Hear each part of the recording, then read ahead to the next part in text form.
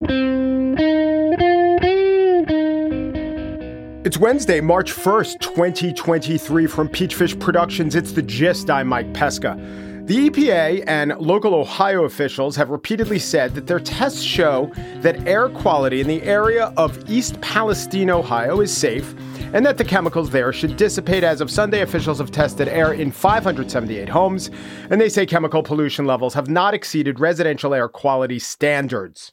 So that was all from CNN. That was a almost verbatim quote. I added East Palestine so that you would know what I'm talking about. But here's the headline of that piece. High levels of chemicals could pose long-term risks at Ohio train derailment site, researchers say. So yeah, the researchers do say that. We also heard in the piece the EPA officials and government officials who don't discount the idea that there could be a risk, but haven't found that there's any. One researcher from Carnegie Mellon, the main guy quoted about one chemical, found that it was at higher levels than is usually acceptable, but they're not sure what that means. And then they quote the guy saying, it's not elevated to the point where it's necessarily like an immediate evacuate the building health concern. Let me say this about what may happen, what may ultimately happen with this. One of the biggest stories of the year, this train derailment outside of East Palestine. I mean, I know we're 2 months in, but it definitely has been dominating the news. I've talked about it a few times. So can't put any odds or numbers to this prediction. It's not even a prediction. It's just something that very well could happen, which is that the total consequence of all of this could be that some people get some headaches for a while. Oh, sure, there was a train crash. That's bad for Norfolk Southern and the people on the freight train. Certainly, it's not pleasant for the people next door, and they're very worried. That's real. But let's compare that and what we do know and what we can document to the coverage. Here's ABC's David Muir, World News Tonight. We turn next here tonight to the major news from federal investigators in that toxic train derailment in Ohio. Tonight, the head of the NTSB now says that derailment in East Palestine, Ohio was, quote, 100% preventable. So that was the lead anchor of the most watched news broadcast reporting on the phrase that made headlines everywhere, 100% preventable. Muir threw to the reporter right up top. Within a minute of Muir, he aired this quote. Tonight, the NTSB was blunt as it delivered its initial findings into that train derailment and toxic spill in East Palestine, Ohio. This was 100% preventable. We know for a fact that this derailment occurred at car number 23. So we heard there from Jennifer Homendy, who is the NTSB safety chair. We heard her saying 100% preventable. That's stark. That's blunt. And we heard the quote is 100% preventable. We know this derailment occurred at car 23. Now, those two sentences that you heard right there back to back, as if they were one thought, were not. They occurred within 2 minutes of each other, or 2 minutes apart. That's fine. Media does this all the time. I've done it. We can't play a 4-minute quote in a 22-minute newscast. It's important to bring two distinct thoughts. It doesn't represent anything the speaker said. However, if you were to hear the entire context of the 100% preventable quote, maybe you'd think it was something less of a headline than was portrayed. And not just as portrayed by ABC, also The Guardian, CNN, local newscasts. That was the headline. Here's the rest of what Homendy had to say. This was 100% preventable. We call things accidents. There is no accident. Every single event that we investigate is preventable. So it's preventable insofar as there is no event that's not preventable. I'm not saying this framing renders the pronouncement of preventable as meaningless, but it does wash away the distinctiveness of the meaning. Now, Homendy did come across like a real great public servant. She didn't do anything wrong. And it's probably good to some degree that she has this all mistakes are preventable mindset. But knowing what we know, that she thinks everything is preventable, and also knowing that the toxic spill, though toxic, may not have any long-term effects, how are we sure that really anything happened here that's that much different from the 1,000+ derailments that happen with trains every year? This story doesn't even have that much of a right-left valence. I know Fox would like to make it so, But mostly it's this picture of these piled up train cars and black smoke and the inability to look away, the unwillingness. No one in media wants to be the entity that doesn't pay attention to this issue that people are very concerned about and could well prove to be quite serious, could prove to be. We shouldn't look away. We shouldn't ignore it. But every time you don't look away, in other words, you train your focus on one thing, you're not looking at something else. And I think there's a lot of things to look at in America. Like, I don't know, to take one example, 100,000 opioid overdoses. No billowing smoke there, I know, but those overdoses also are all preventable. Crews in East Palestine are expected to begin clearing the still present rail cars from the tracks any day now. On the show today, trust in media was at an all-time low in recent years, and it just got lower. But first, Gideon Lewis Krause is a staff writer at The New Yorker. Last August, he did a profile of Will MacAskill, one of the intellectual leaders of the effective altruism movement. If you heard a little bit about effective altruism, however, it was probably in the context of Samuel Bankman-Fried, a big believer, maybe, if it's genuine, a big funder. Gideon Lewis Krause went back, talked to Sam Bankman-Fried, re-reported a lot of his findings, and his later piece, Sam Bankman-Fried, Effective Altruism and the Question of Complicity, ran recently. Now, for Pesca Plus subscribers, the full interview, or the lengthy, meaty interview with me and Gideon Lewis Krause, is available in your feed. If you'd like to subscribe to Pesca Plus or even to the ad-free version of The Gist, that's at subscribe.mikepesca.com. But for everyone, here now is Gideon Lewis Krause on the rise and fall of effective altruism.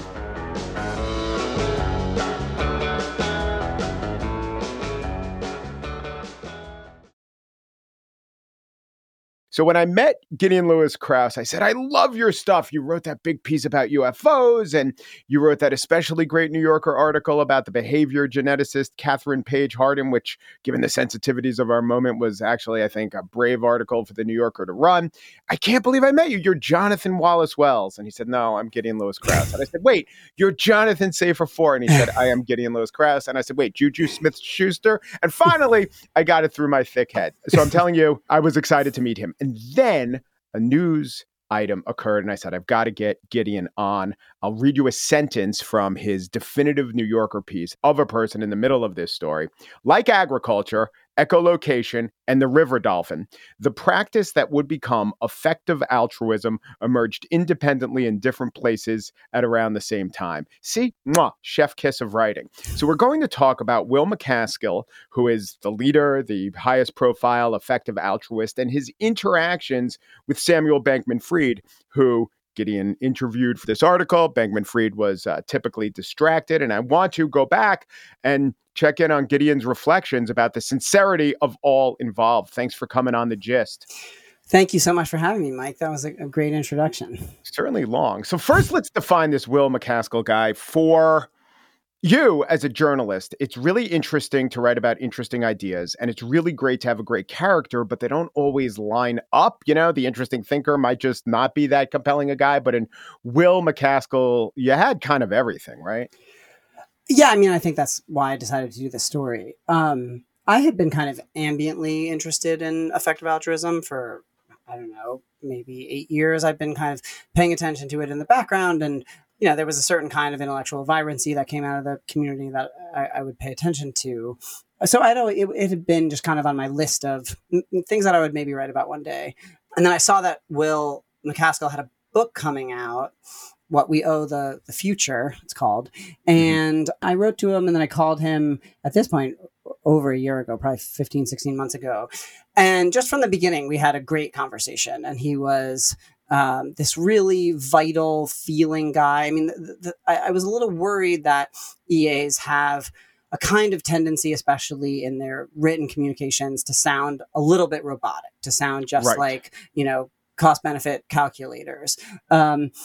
And I was worried that Will was going to sound like that. He didn't sound that way at all. He was somebody where from the very beginning, I could tell, like, look, this is somebody who has a real sense of the pervasiveness of human suffering, and for a very long time has been committed to doing something about it, and not just doing something about it, but, you know, doing the best he could to address it. And to interrupt for a second, the reason that you might have had that worry was that effective altruism is essentially, what if we took all of our charitable and sympathetic concerns and ran it through an actuarial algorithm to maximize benefits? That's essentially the vibe of it and what they're trying to do. So you could understand that, maybe the people, beyond just how they come across on the page, but maybe the people themselves were a little less feeling and sharp around the edges and a little more robotic, as you said.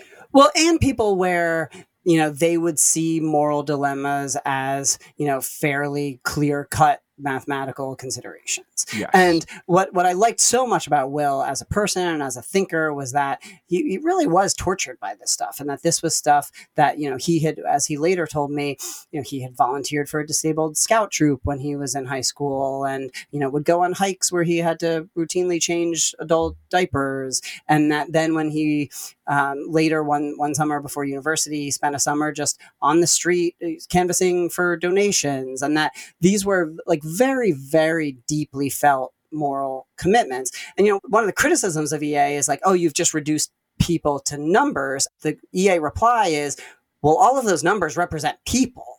And I think Will was somebody who really never lost sight of that. So now we get to Samuel Bankman-Fried, and he's not just an interesting side character.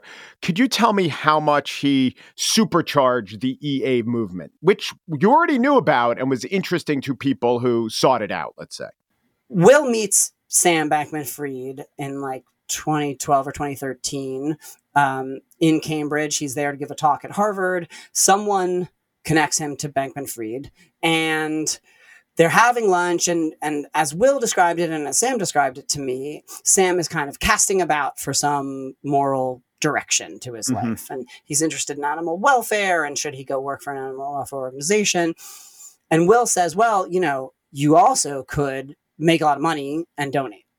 And as Sam tells the story, this idea made immediate intuitive sense to him. He didn't have to be convinced. He was on board from this first conversation.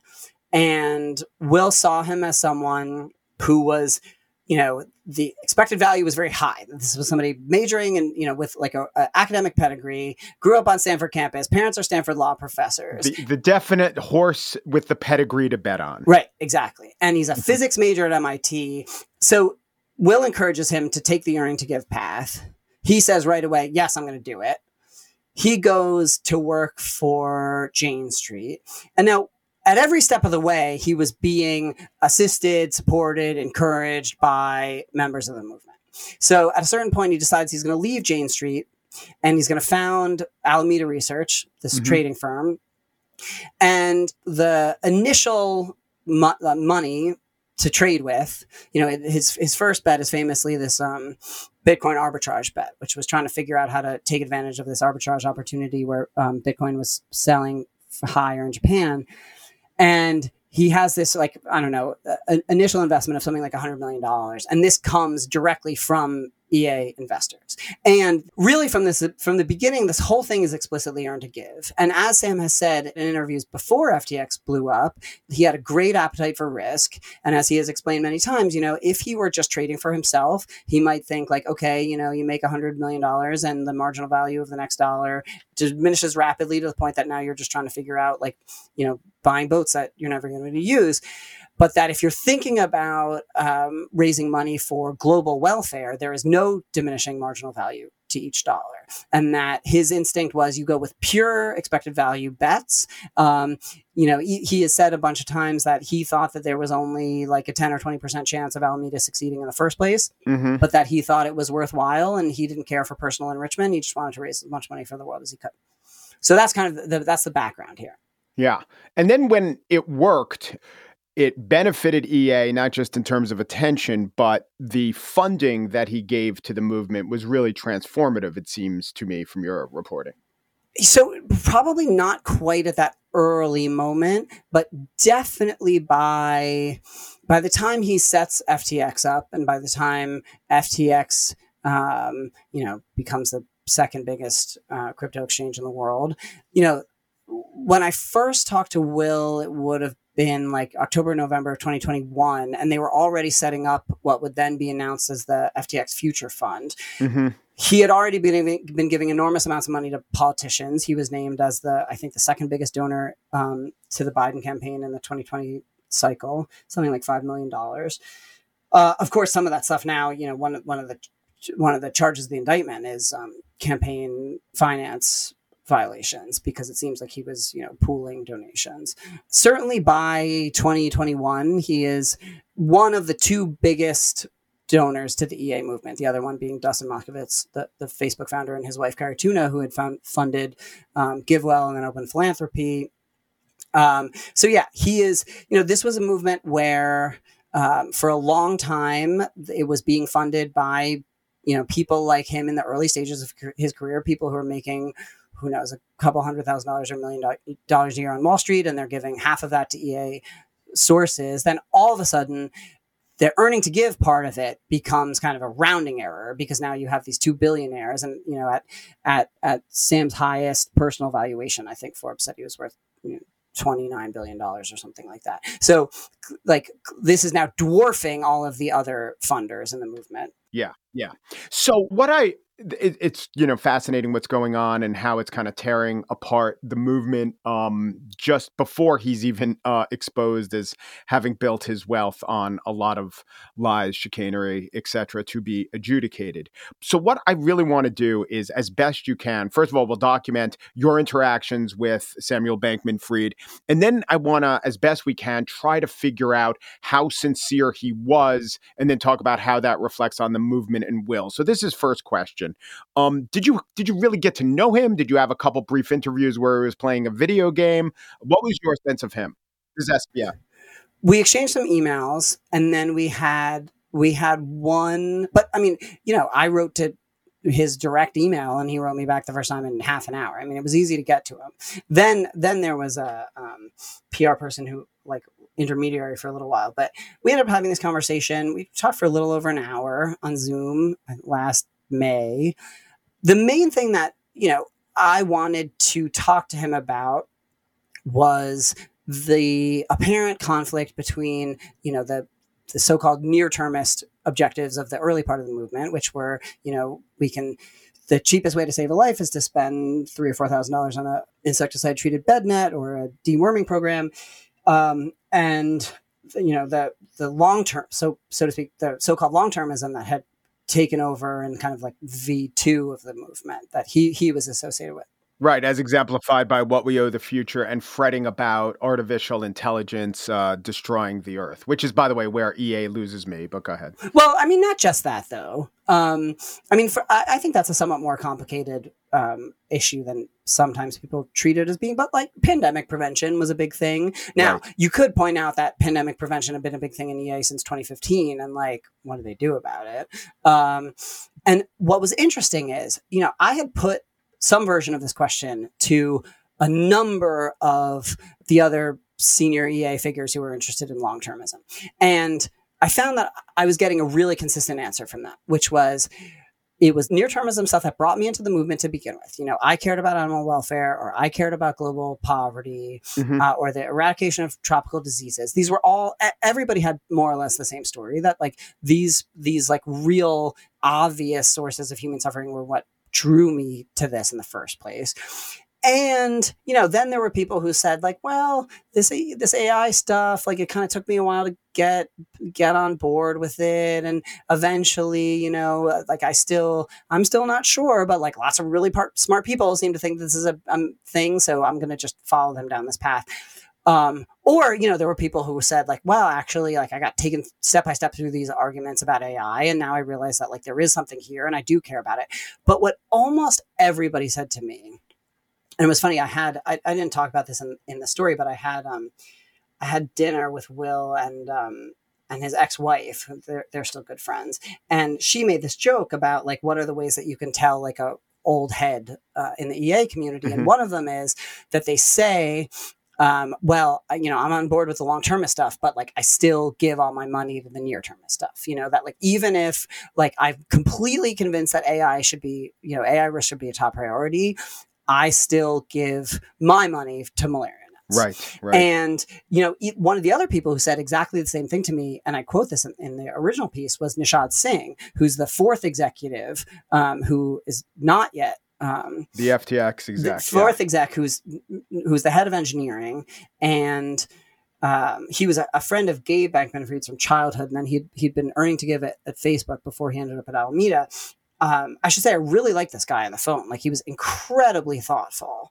And he said to me, like, look, and he's also somebody who was worth, I don't know, probably at some point $1 billion. He said to me, I am fully on board with these long-termist arguments, but I know that I have to keep what he said, keep the fire in my belly. So that's why I keep giving to these near-termist causes. So it felt to me almost like everybody had been given the same talking points, which is you acknowledge that this is a priority. And then you say that personally, I'm still invested in malaria, in bed nets, which is a good thing to say.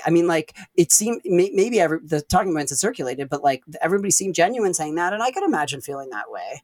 If I were to try to understand or try to discern the sincerity, I like the criteria of where do you give your money. I would also give extra credence to those with only one kidney left. Anyone who donated a kidney, I think gets 1.5 times votes. And it's pretty clear when you talk to EA is that all of the kidney donors know who all the other kidney donors are. It's like a special additional cachet in the community. And I'm going to guess they're not the ones most concerned with AI.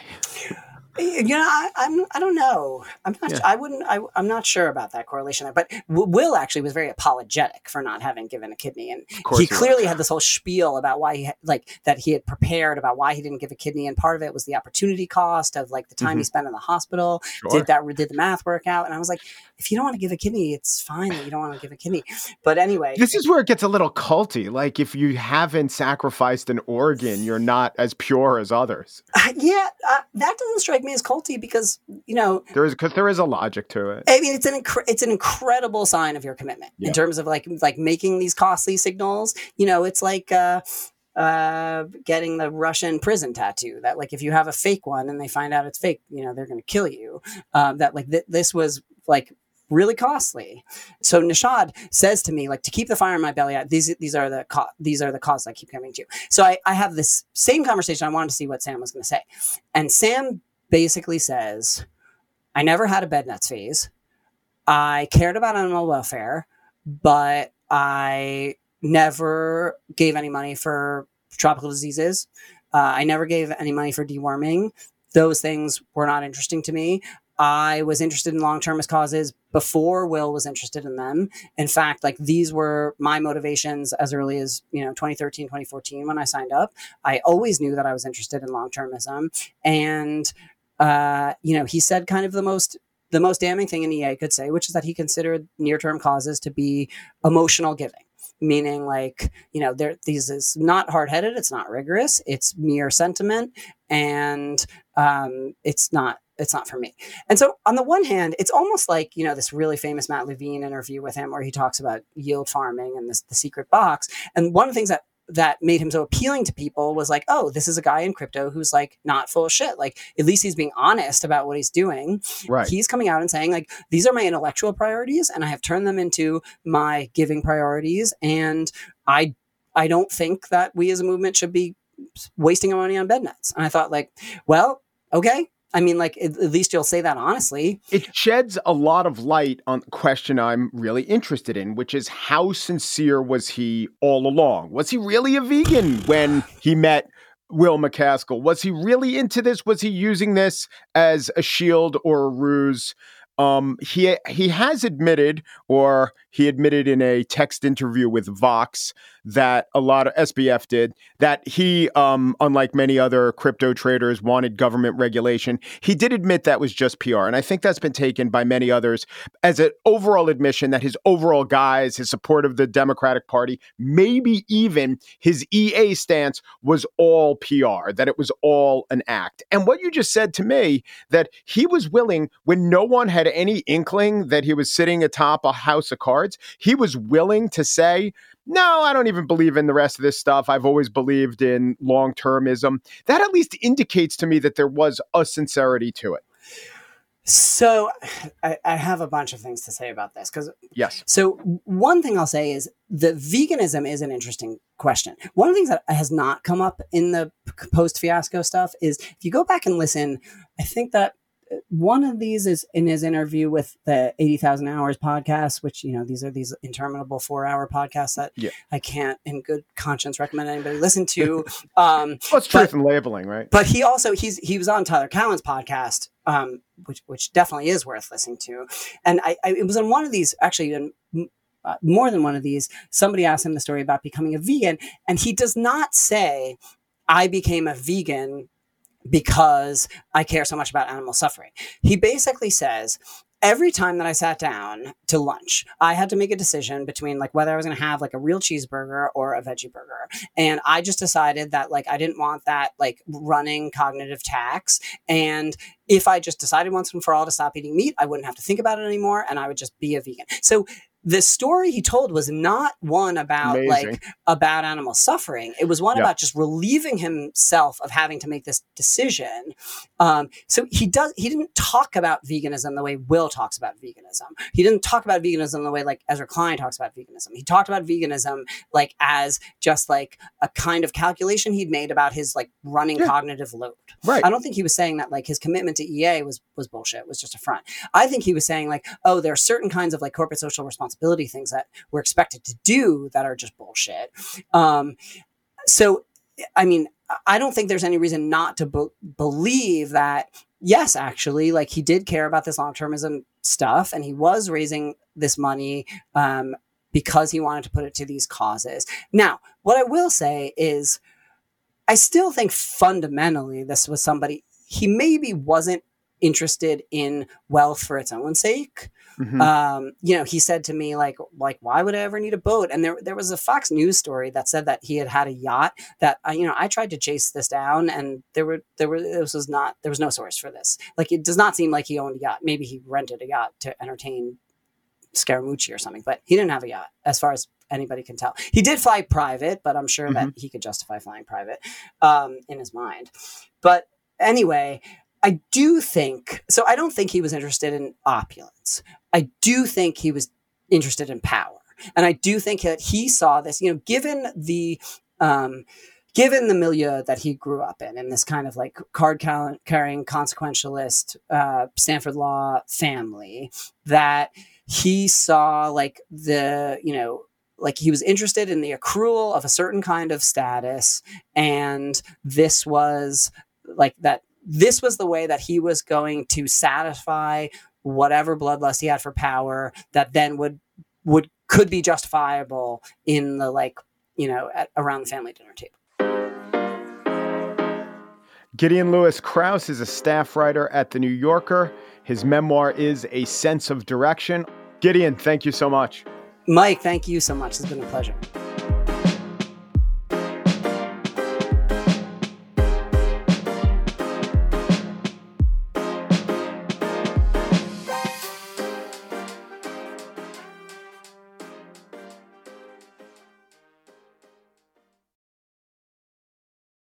And now the spiel. The United States is not doing so well when it comes to trusting the media. Or, let's put it another way, maybe the United States is doing really well in perceiving that the media is not to be trusted. In any case, the Reuters Institute at the University of Oxford has come out with their annual survey, Digital News Report 2022, which is the most comprehensive study of news consumption worldwide, and the most distrustful society in the world, tied for last place with Slovakia, USA. USA. Now, this raises the obvious question. What is so bad about the media in Slovakia? On the Just Today, a multi-part series. For Pesca Plus subscribers, the episode is available in Slovakian. Okay, I'm kidding. I'm not serious. See, you can't trust me. This all sounds much more believable in the original Slovak. Here now is Rasmus Nielsen, co-author of the Digital News Report and director of the Reuters Institute and professor of political communication at the University of Oxford. He was asked to single out what's the biggest basket case out there. I think one I will single out because it's a country that provides a lens through which many people across the globe often think about their own media environment. Is the United States. And the reason I single it out is twofold. One is that the United States is an outlier in our data set. It's the country in our sample of countries that has the lowest level of trust overall, just a little over half of the average across 46 markets. The other reason I single it out is that the United States today is a very politically polarized society, more so than many of the other societies that we cover in our research. For the record, his political football is round and can't be touched with your hands, but it's still a good point and a bad situation. Let's focus this lens on the U.S. for a second. The survey isn't the only one of its kind. The information contained isn't new. In October, Gallup found of Americans, 34% had a great deal or fair amount of confidence in the media. 38% had no trust at all in the media. It was the first time that Gallup ever found that no trust at all outpaced great deal or fair amount. The phenomenon really diverges when it comes to party registration. 70% of Democrats still trust the media. 14% of Republicans do. 27% of independents trust the media. I would say that 70% of the Democrats trust the media because the media is made for them. The media that the right does trust certainly is not the solution. But the media that the left trust isn't the solution either. It won't work for Republicans. It won't work for independents. And it's really not even working for Democrats because America is also one of the worst countries in terms of media engagement. And just 47% of Americans say they are very or extremely interested in news. Back in 2015, not that long ago, though right about the time that social media and iPhones became ubiquitous, but that 47% number was a very healthy 67%. And remember, it was right after then that Trump got elected and we all got a little more interested in media. So this number has cratered. And this doesn't break down right-left. Only 41% of Americans say they now trust the very media that they themselves used. For a time, the whole question, do you trust the media? I always took it as something of a way of asking, hey, the other guy's media, is it biased? Because, it's all the media. Once you let some poison seep into the well, you got to say, okay, the media ain't great for you. But now, increasingly, we're so despondent and distrustful. We think our own media is biased or it's just not working for us. At best, it's so upsetting, we don't want to engage. And I know there are a number of liberals listening to this saying, well, that's only accurate. What the media is doing is showing us a terrible world. I dispute that, but let's also keep in mind that one of the media's jobs, one of the way it does latch onto us, is to portray the world as more catastrophic and terrible than it is. The right is likely to say they avoid the news because the news is biased. The left says they avoid the news because they're overwhelmed and find it depressing. I would say, Matt Iglesias has a good article on this today. Doomerism is not only misplaced, it's a business model for the media. Another problem, and this isn't caught in any statistical finding, but I did read in an excellent Substack called The Liberal Patriot, I did read an analysis of this. And there was a phrase that jumped out. John Halpin, one of the authors of that Substack, wrote, people are aware of America's infamous political polarization and the seepage of strange partisan and ideological outlooks into every aspect of modern life. Perhaps less well understood, the increase in seemingly irresolvable partisan conflicts also coincides with a total collapse in public trust of objective news reporting among most Americans. What was the phrase that stuck out? Collapse in public trust of objective news reporting. Okay, yeah, that's sad that it's collapsed. I also think it's a pretty fine way to encapsulate the problem. But no, says one prominent faction seeking to redo journalism today and getting their way. The problem is that there ever was a notion of objective news reporting. As you know, I'm not beholden to the very definition of objectivity, but I think it's smart to hold on to credibility by looking to the idea of objectivity as something of a North Star. We have all these dislocations in our society, and they're made worse if a really vital institution, the press, wants to just tear it all down, questions the whole idea of shared truths, doesn't no longer believe in fealty to the facts. And this The dislocations, that's the real problem, by the way. It's not the rise of any one network or the Murdochs or one side of the argument that eschews facts for outcomes, or the rise of postmodernism, which eschews truth for the, seemingly flummoxing rhetorical question of whose truth. It's that the media world and the world is so fractured, it allows any and all contaminants to seep through the cracks.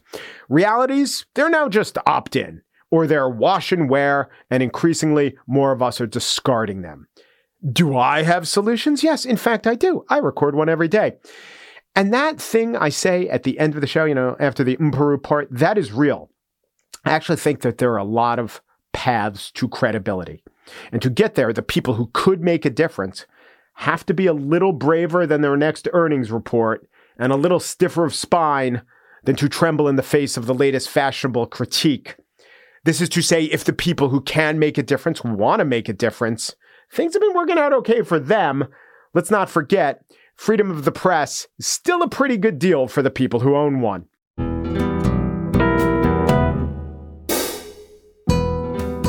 And that's it for today's show.